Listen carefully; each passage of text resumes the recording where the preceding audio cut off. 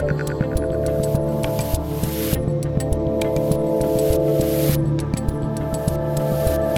Dave Rubin, and joining me today is an author, podcast host, and creator of the new film 2000 Mules, which is out right now. Dinesh D'Souza, welcome back to the Rubin Report. Dave, it's a real pleasure. Thanks for having me back. I'm looking forward to it. It's been a couple years since we've chatted on camera, my friend, but I feel that we have to give a warning right up top here. There is a good chance that my channel will be blown up on YouTube because of this, but I did create Locals. You launched 2000 Mules on Locals, which I obviously want to get into, and I'm honored that you did that. And anything that we cannot put on YouTube for this interview, we will put up. Well, I'll just say it. We'll put it up on both our channels. Fair enough? I mean, Dave, what a surreal time we live in. I don't think you and I would have predicted a decade ago that we would find that these basic liberties, which are supposed to be outside the bounds of politics, free speech rights, for example, would somehow be abridged in this way, and we'd have to watch what we say and figure out, should I put this up? I have exactly the same issue with my daily podcast. And with this movie, I couldn't put the trailer up on YouTube. I couldn't buy ads on Facebook. So had to develop an entirely different business plan for releasing this movie as compared to any of my earlier ones.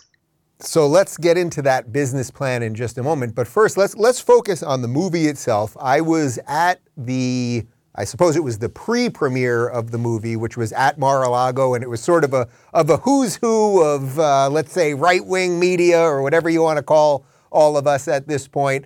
And I got to see the movie. I thought it was excellent. Many people on my book tour, one of the questions that I got more than anything else over the last couple of weeks was, what did you think of the movie? And I recommended that everyone see it, make some judgments for themselves. What was the initial starting point of when did you want to immediately ask questions like the night of the election, or was it a couple weeks later? What was sort of the genesis of the whole idea? Well, like a lot of people, I noticed the anomalies of 2020, and they struck me as really strange. But once once Biden was inaugurated, and then, of course, a curtain of censorship descends on this topic, I thought, man, we probably will never find out what really happened in the 2020 election. With each passing day, the event becomes more remote. And I was dissatisfied with the rhetoric a little bit on both sides. Now, start with the left, the most secure election in history. And I thought to myself, even before I started anything with 2000 Mules, well, how could you possibly know that? And they'd be like, well, Dinesh, where's your proof of fraud? And I'm like, well, let's say I had none. I have no proof.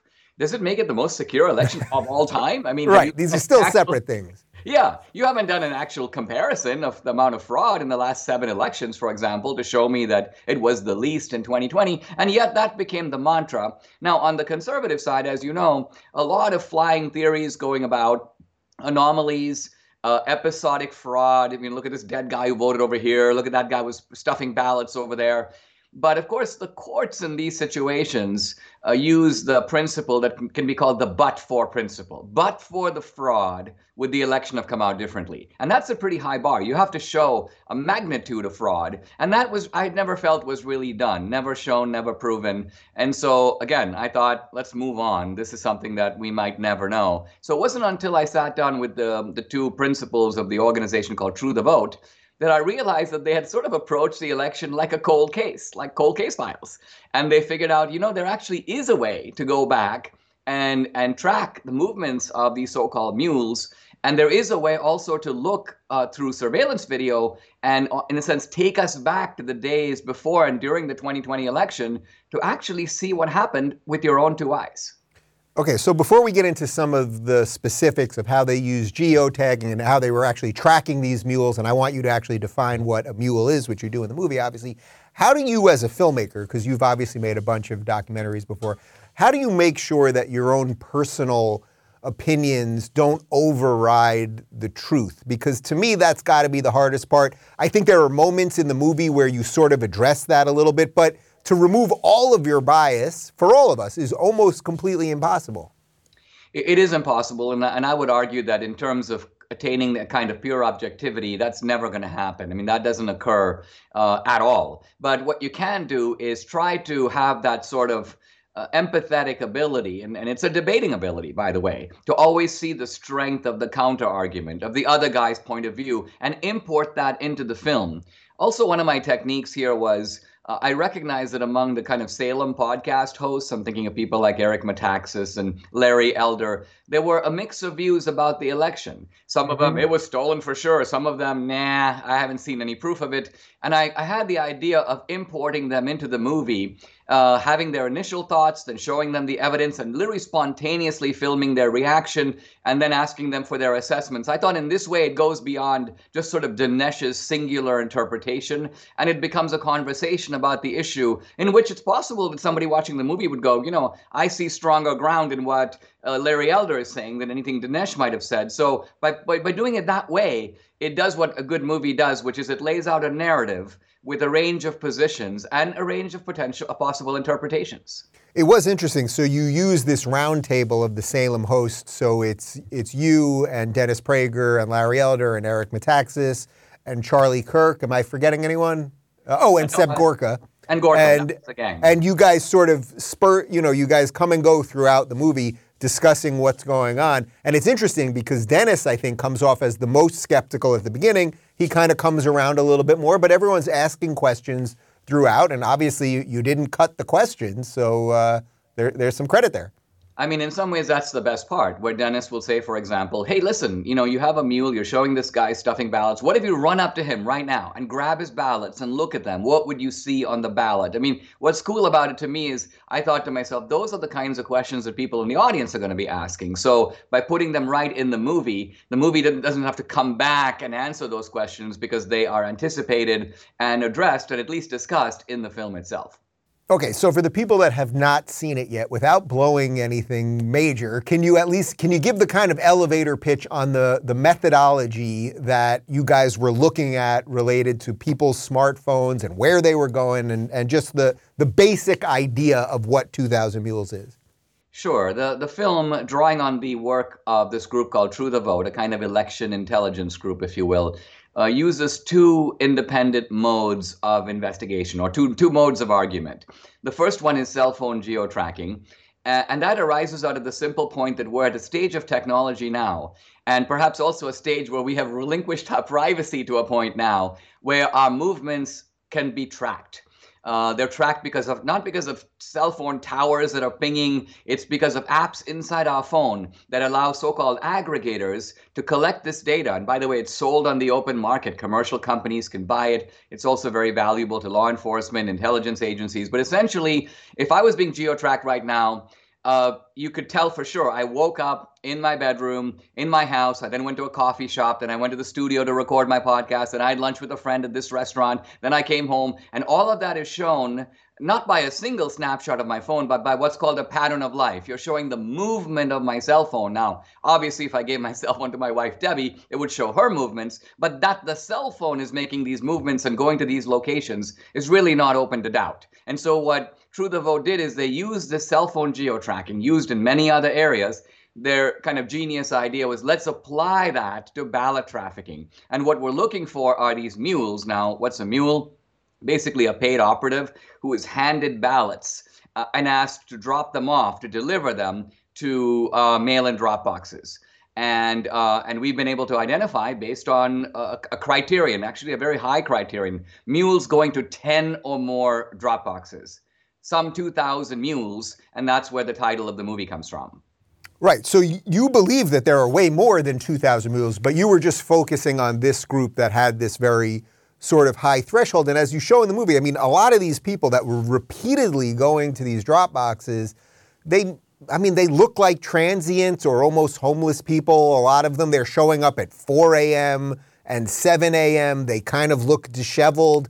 In other words, they don't look like sort of the upstanding citizen that's doing their due service for the country because they've collected some ballots for, some people that can't, drop the ballots off themselves. It doesn't come off exactly like that. Exactly. Now, in the 5 states that we look at, which is Georgia, Arizona, Wisconsin, Michigan, and Pennsylvania, you don't have the kind of liberal vote harvesting where you can give your ballot to anyone and have them drop it off. That is the case, by the way, in California. But even in California, you can't pay people to deliver ballots. I can't say to my neighbor, go drop off my ballot and here's $50, because the moment money comes in, there's bribery. Essentially, the vote is contaminated. And even a legal vote becomes illegal when money changes hands. Now, in places like Georgia and Arizona, you can only give your ballot to an immediate family member, or if you're confined, to a caregiver. That's it. And I think you can see this is the power of the video. The second line of evidence in the movie is you begin to see not just cell phone devices moving from one drop box to another, but you actually get to see the mules. And I think it's very telling because when you see a guy jump out of a car, it's 3 a.m, he looks left and right, make sure no one's looking at him. It has all the hallmarks to any observer that this is an illicit and nefarious operation being conducted under cover of night. Okay, so even for someone that hasn't seen the movie yet, they're hearing you, they're going, okay, so let's get this straight. These guys have the phones, we're tracking these people, they're showing up repeatedly, they look kind of shady, you've got video. Now, some of them are wearing masks because it was also during COVID or they were disguising themselves, but a bunch of them you can see their faces. So clearly we can figure out who these people are. So what kind of work have you done or is ongoing to figure out who they are? And I guess the real question is, who paid them?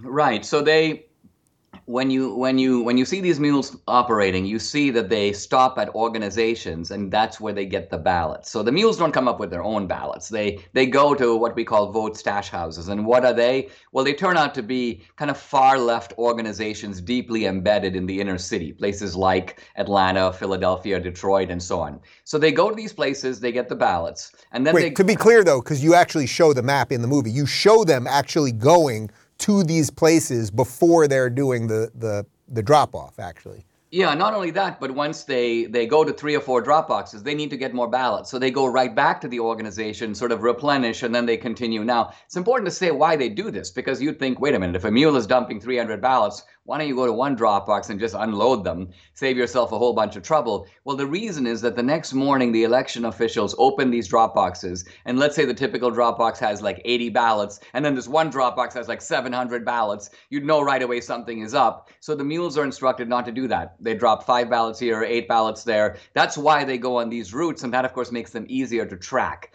The reason the True the Vote's research, I think, is so powerful here is they set such a high bar. 10 or more drop boxes. Because see, let's say that they had set a bar of 2 drop boxes. Now, nobody has a reason to go to 2. Even if you have your family members' ballots, you're going to go put them in one drop box. But some guy was going to come forward and say, well, you know what? I put my ballots in the first box. I had to tie my shoe at the second box. So you're calling me a mule. I'm not a mule. So instead of all this nonsense, set a bar of 10 or more drop boxes. Let's remember that this isn't the post office. This isn't where you go to drop your bills off. These are only for ballots. There's no other reason to go to these drop boxes other than to dump ballots. And why would you go to 10 or more drop boxes unless you were stuffing them with ballots? So that's the sort of technological reasoning behind the power of the geo-tracking evidence. Now, I wish we had more video, but True the Vote does have 4 million minutes of video. So they have a lot, but unfortunately, a lot of drop boxes don't have video.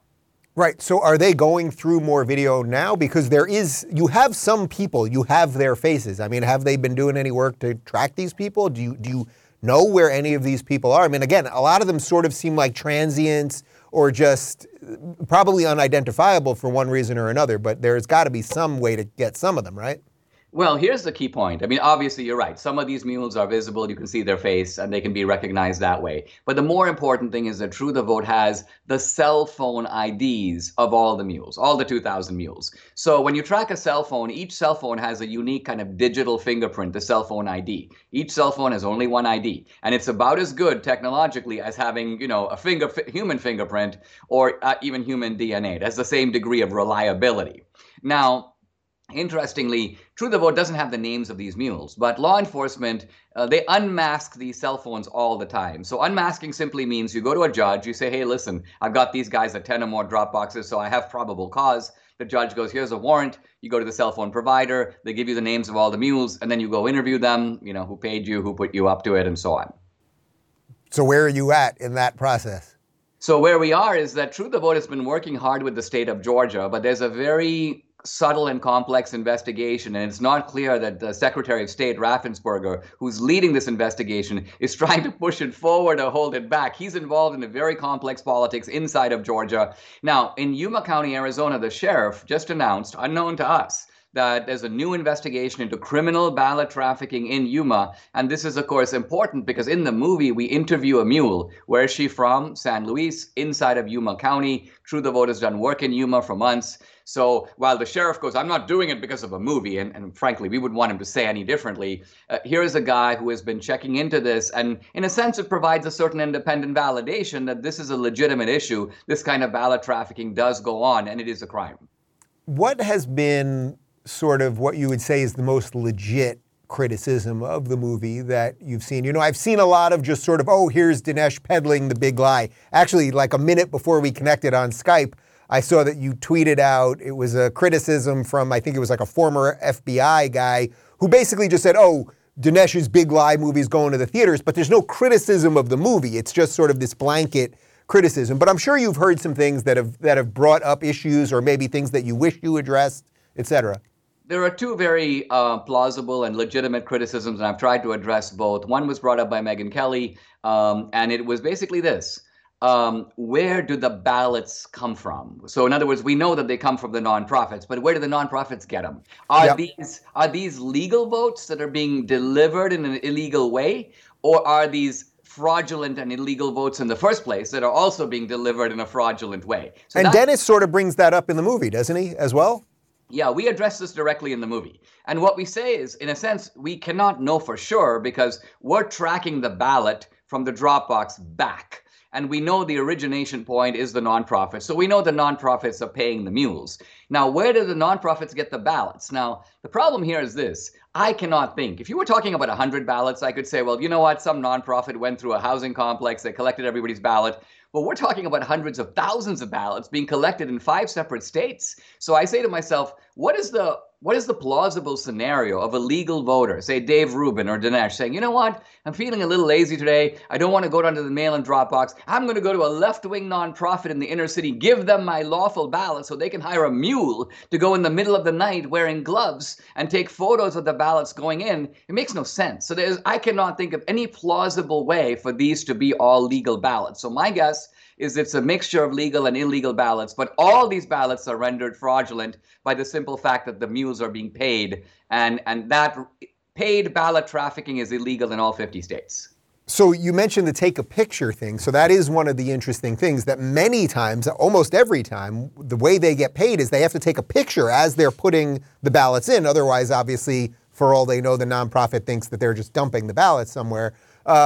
Would there be any other reason to take a picture? I mean, is there any reason someone might take, I mean, other than for Instagram purposes or something?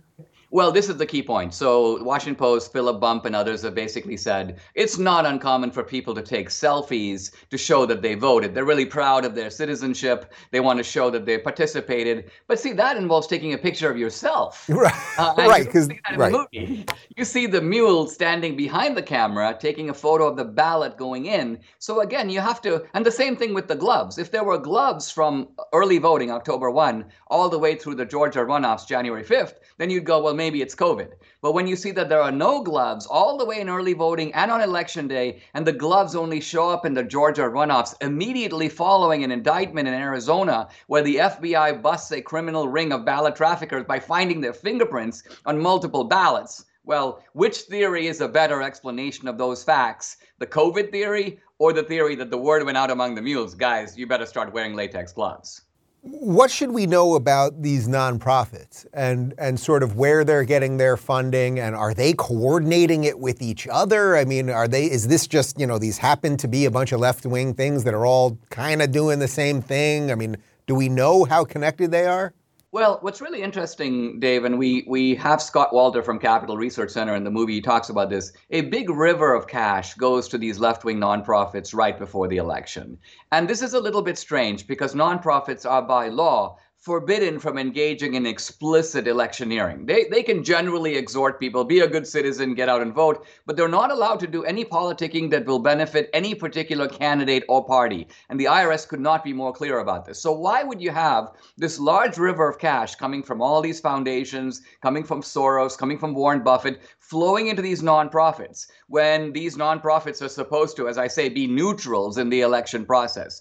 So I don't see this as a, quote, conspiracy. What I see rather going on is there's a coordination on the left and among the Democrats to sort of enable the heist. So consider like Mark Zuckerberg. He puts all this money in and he uses it as financial leverage to get all these mail-in drop boxes. Some of these cities weren't planning on having this many drop boxes, but Zuckerberg is, you want my money? You need to put up all these drop boxes. And if you don't do it, you're going to have to give my money back. So you have a private citizen, unbelievably, infiltrating election offices and using his financial muscle to essentially run the way the election is conducted in 2020. Now, again, I'm not saying Zuckerberg knew about the mules. I'm assuming he didn't. But think of it. If he didn't fund the drop boxes, the mules wouldn't have a place to go to. Dinesh, it was only $400 million that he personally gave to fortify the election. Are you saying $400 million might have ticked this thing a little? Dave, you're talking to a guy who spent 8 months in overnight confinement for giving $20,000 to a college friend of mine. I was found in violation of the campaign finance laws. I was basically, locked up overnight. So when I see the amount of money that these guys are able to put in, now, quite frankly, the part of the genius of what Zuckerberg did is I can't find a law that says you can't do that. I think in a way, the audacity of that move is that nobody even anticipated that actual state laws that govern elections could somehow be manipulated from the outside by a guy coming in essentially with a sack full of cash. So see, all of that enabled the heist, but it doesn't mean there was a heist. This was sort of, my thinking as I read Molly Hemingway's book called Rigged, as it talks about, it's sort of like, here's a bank, they've called off the guards, they've turned on the surveillance, they've told the tellers, don't be too fastidious to match signatures. But then Molly stops because she's like, so it was very easy to pull off a heist. I think where this movie takes off is it's able to say, not only was it possible to have a heist, we're going to show you the heist. I mean, for me as a filmmaker, once I saw the video, I realized this is very cinematic. This is going to work for a movie because, quite frankly, as a movie maker, if you do a whodunit, you need to show the crime taking place. So let's talk about the censorship part of this, because after the election, and as you guys address in the movie, I mean, the election night I was watching in LA, I was with the Daily Wire folks, I was on air with them. I left at about 11 p.m. on, Pacific time. Trump was winning in all of those 8 states. I remember driving home. I was feeling great about things, like, oh, wow, it happened again, blah, blah, blah. And then, 2 hours later, suddenly everything stops and the rest is history. My feeling for the 3 months into January was basically, hey, I'll cover as much as I can because I don't know exactly what happened, but let's let some process, let's let some level of transparency take place. Now, I had all kind of problems with YouTube and videos going down and demonetized, of course, and everything else. Fortunately, I had locals, and I want to get into that in a second. But what level of difficulty did you have even just with the idea, hey, I'm going to do this topic just to raise money, to say, how am I going to get this thing distributed, et cetera? It was a big problem. And in fact, when I took the idea to Salem Media, they had a summit with Catherine Engelbrecht and Greg Phillips of True the Vote. They looked at some of the evidence, and I could tell they were a little reluctant to believe it, in part because not so much that they questioned the evidence, but they were thinking, we're a public company, we're a radio company. What's going to happen if all our major hosts get thrown off YouTube and Facebook? I mean, what happens to the value of our company? So this was a major corporate decision, and to their credit, when we got done, they were basically like, you know what, we're basically a news operation. This is a legitimate news story. You can debate it. And this is a little bit of my criticism of Fox over this, is simply the fact that they won't mention it. I mean, how crazy is that? I even did a 10,000 word exchange with Philip Bump in the Washington Post, a kind of a Q&A. So here's the Washington Post devoting acres of coverage.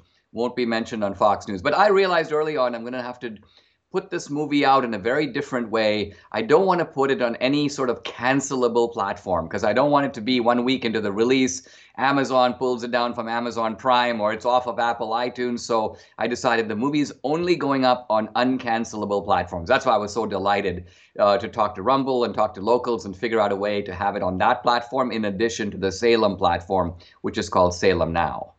So basically what you did was release the movie on locals, and I created locals for this exact purpose. It didn't matter whether, forget this specific topic, it didn't matter if a creator was doing something I liked or disliked, as long as it was legal. My feeling was, hey, put it on locals, and if you can make some money, that's great. You've made a ton of money on this, which I know is probably it's probably rewarding at some level, although I suspect it's not. You're doing all right, so it's not your primary driver here. But you've made at least $4 million on locals alone on this thing.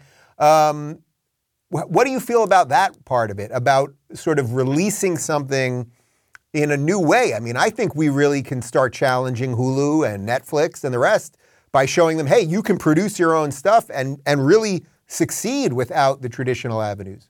I mean, it's so awesome. See, right now, and I've been doing this for about 10 years. My first film, Obama's America, came out in 2012. So this is my 6th documentary, also released a feature film. Now, normally, if you're a content creator, you put a film out there. Well, take a film in the theater. If it's $12 for a ticket, you get 6. The theater right off the top keeps half. And then you have various commissions and bites of the apple. So you're lucky to end up with with 30 or 40 cents on the dollar. And the beauty about locals is essentially, look, we take a commission, 10% typically, and you get the rest. And so think of how exciting this is for content creators, not just conservatives. I mean, anyone, people who want to do stand-up comedy, people. So essentially what happens is locals then becomes a movie platform.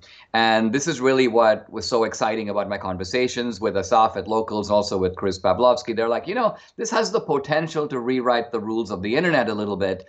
And I found that to be thrilling. I mean, that was kind of a bonus of the whole thing, but how awesome it is to create viable platforms that protect free speech, because I think long-term we're counting on the market to value free speech platforms better than censorship platforms, which are obviously bogus. And by the way, Dinesh, I know you know this, but for anyone that doesn't like you or didn't like the movie, they're welcome to make their own movie countering all of your ideas, and we'll still put that on Locals. That's the whole point. That's the beauty of it. And see, I never say differently. And in fact, as you saw from my tweet with Frank Figliucci, who's one of these deep state guys, he goes on MSNBC. It's a conspiracy theory. And my point is, guys, for once, step forward onto a kind of public arena and let's engage these arguments. Let's see if it's a conspiracy theory. Let's see if you can evaluate this. They'll never do this.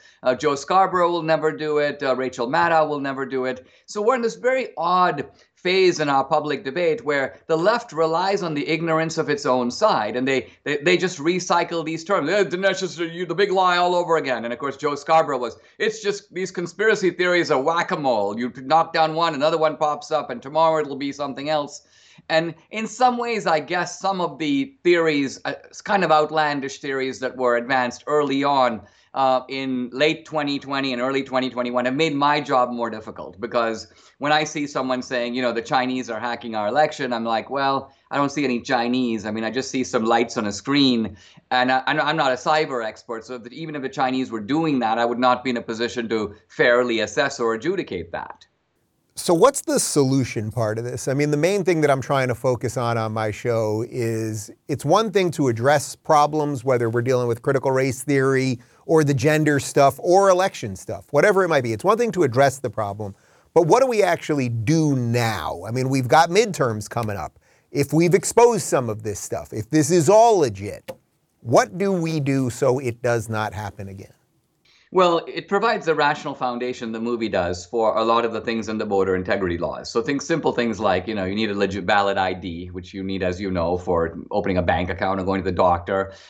Second, that you don't want to weaken these signature requirements, because think about it. If you're a voter and you show up, they have your signature, but they also have you. But in this mail-in and absentee ballot, it's just an envelope. And once the ballot is taken out of the envelope, essentially that's it. You've separated the two pieces of evidence. The only verification is the signature on the envelope. So if you don't really check that, how do you even know this is a valid vote? So there's that. What I would add to all that is I cannot think of a good reason not to have 24/7 surveillance on all drop boxes. I mean, some conservatives are like, let's go back to election day. One day, everybody shows up, limited exceptions for absentee ballots. But I think that's not going to happen. As long as individual states are in charge of their own election processes, you're going to have some mail-in drop boxes. And I say, if you're going to have the mail-in drop boxes, in fact, this is, by the way, called for in the election rules. You don't need new laws. You just need the states to follow the laws and establish surveillance on these drop boxes.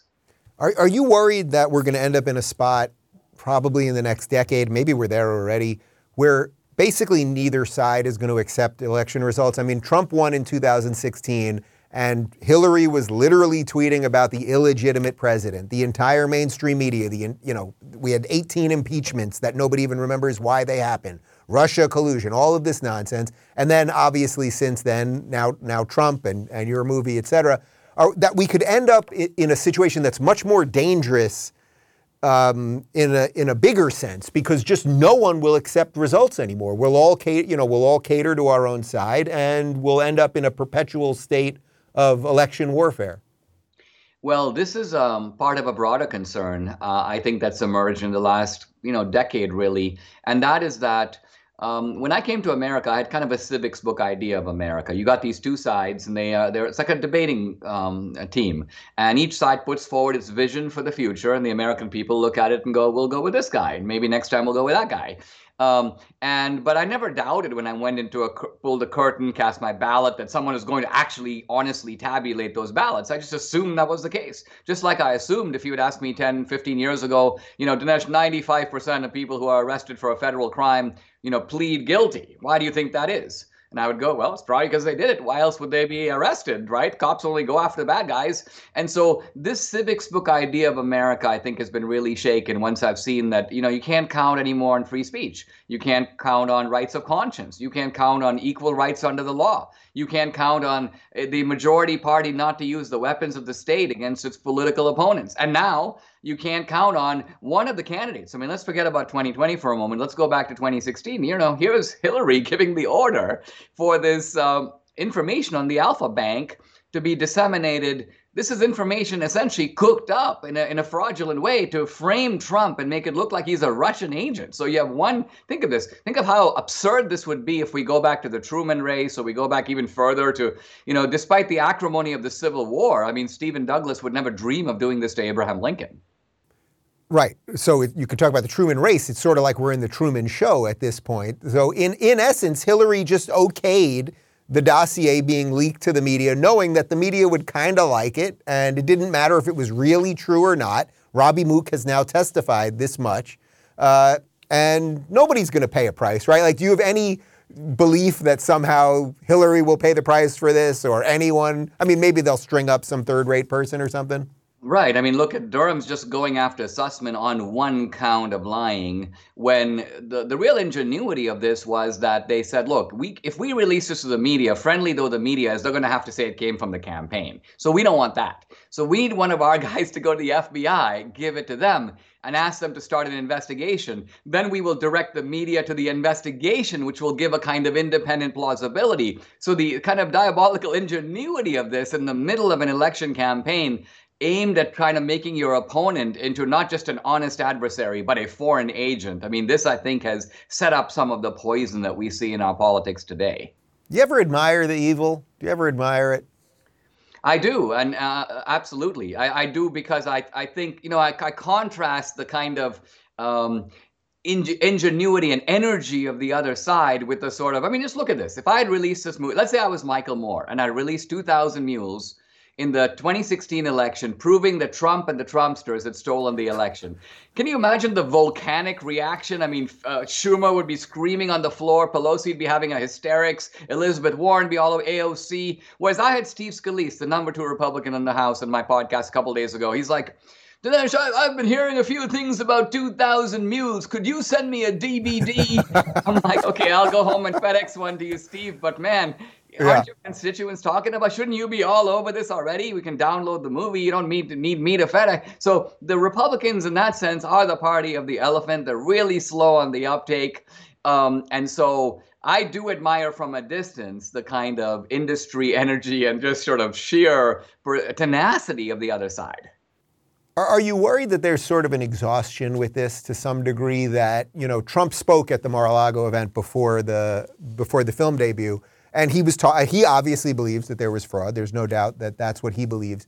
But I was noticing a little bit of the tenor of the speech. It doesn't necessarily strike me as that he can use this to win if he's going to run again, meaning that it doesn't go to what people want out of him as sort of the relentless winner. Does that make sense? Yeah, I don't think that you could run in 2024 solely by pointing back to what happened in 2020. I think Trump actually knows that. Trump is the kind of guy, though, I think he wants to be vindicated because this is obviously critically important to him. Now, I was very careful in this film, even though some of the fact checkers say, pro-Trump film, this is not a film that has a whole lot of Donald Trump in it. And you saw that for yourself. Trump is maybe 2 minutes in the entire film. And contrast my film with, say, Dave Bossie's film called Rigged, which is 45 minutes long and about 10 full minutes of an interview with Trump. So Trump is a big presence. I didn't want to make this about Trump. Now, Trump obviously ran in the 2020 election, but I wanted to make this really about the integrity of the democratic process. Because I think stealing a vote, you're not really stealing from Trump. You're stealing from the American people, and you're kind of stealing the United States of America. That's really the stakes involved, whether or not you are persuaded by the evidence in the film. Do you think some of the system, maybe at the state level, is particularly designed, or say specifically designed, to make people question what's going on? So, for example, as you know, I lived in LA for 8 years. I now live in the free state of Florida. But during the recall election for Gavin Newsom, I campaigned with Larry Elder. 3 days after the election, which obviously did not go the way we wanted, I was audited by the state. You will find that to be no great surprise. That was the day I decided to leave, coincidentally enough. But even worse than that, to some degree, I don't know if you know this, but when they sent you the mail-in ballot in California, I voted in person. They did not want to see my ID, but they send you the mail-in ballot no matter which way, whether you want it or not. There's only so many ways you can fold a three-way ballot, a three-way piece of paper. And the way they did it in California, no matter which way you folded it, you could either see yes on recall on one side through the envelope, or you could see Larry Elder's name. And I thought this has to be by design, that they made it that no matter which way you're going to fold it, the envelope is either not thick enough or they design the fold to be a particular way so that whether it means they're doing anything or not, enough people with a brain are going to look at the process and go, man, something is seriously broken here. So what we need here, you know how in the legal system you have an adversary process, and that adversary process is not present in election administration. What I mean is that the typical, there's a line to this effect in the movie, that Republicans care about the campaign and Democrats care about the election. So Republicans will be like, let's have a big rally, let's get the word out, and so on. But Democrats are like, you know what? Who's gonna decide whose name appears first versus second versus third? As you say, where's the fold gonna come? Who's gonna open the mail-in drop boxes and take those envelopes out? Who's gonna open the envelopes and actually count the vote? Who's gonna decide if the signature matches yes or no? So the Democrats in that way recognize that the process of the election is critical to kind of nudging the outcome. But I think one of the effects of the movie is going to be to wake up Republicans that it's not enough to focus on the campaign. You do need to be more, as a poll watcher, a poll judge, et cetera, you need to be more active in the process of the election itself. So what would you want to happen in the midterms? I mean, you sort of alluded to this earlier. It sounds like maybe Arizona, at least for one, is going to do a little bit more to secure the elections. I suspect you're a little less enthused maybe about Georgia. I mean, probably way less about Pennsylvania. I mean, what do you think can happen? We have months to go, and it's, we do this state by state. Yes, and laws are made slowly. So Georgia passed a voter integrity law. I find it doubtful that they would pass another one leading up to this November. Their voter integrity law has some good things in it.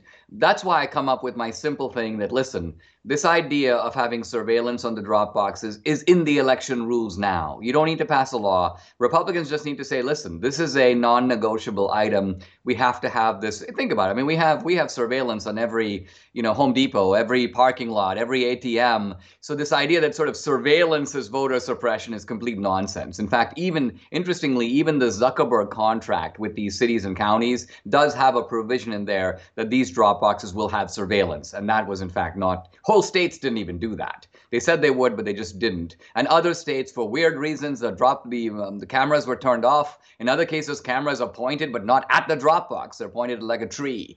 And so, in part, this is why people are demanding of the film. This comes, by the way, to another one of these criticisms.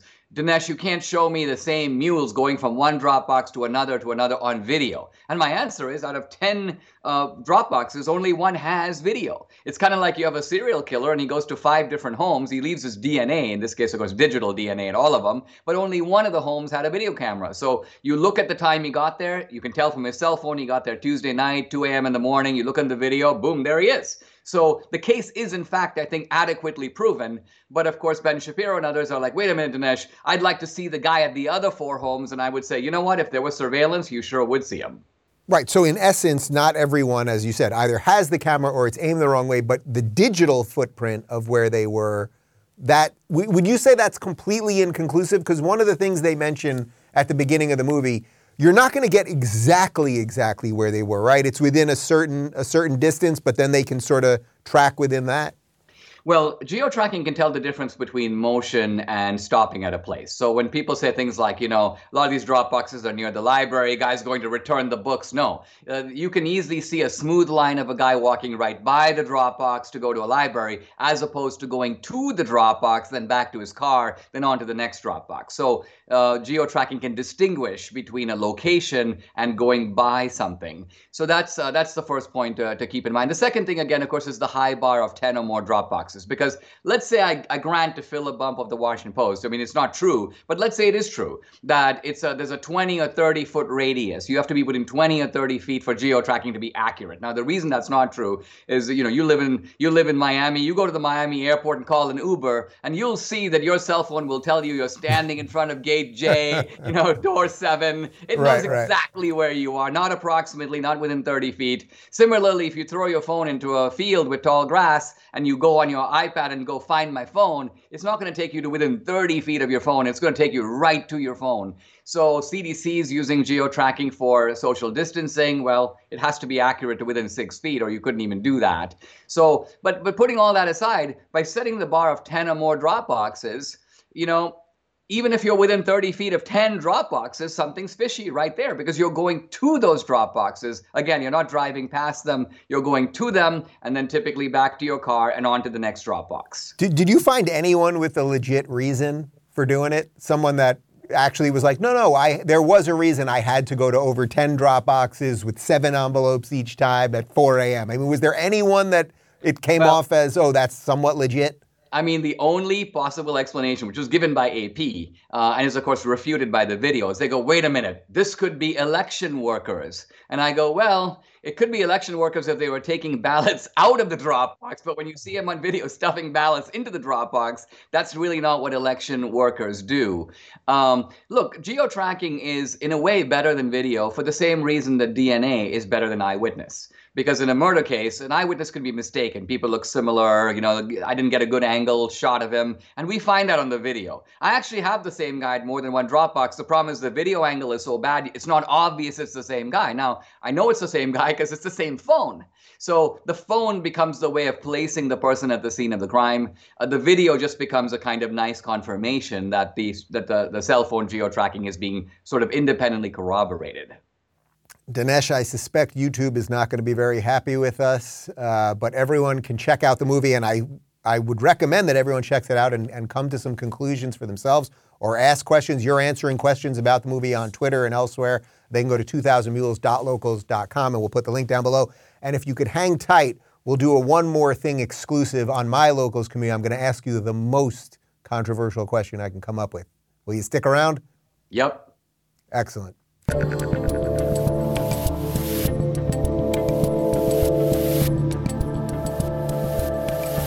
Thanks for tuning in to the Rubin Report. Don't forget to review, share, and subscribe to this podcast.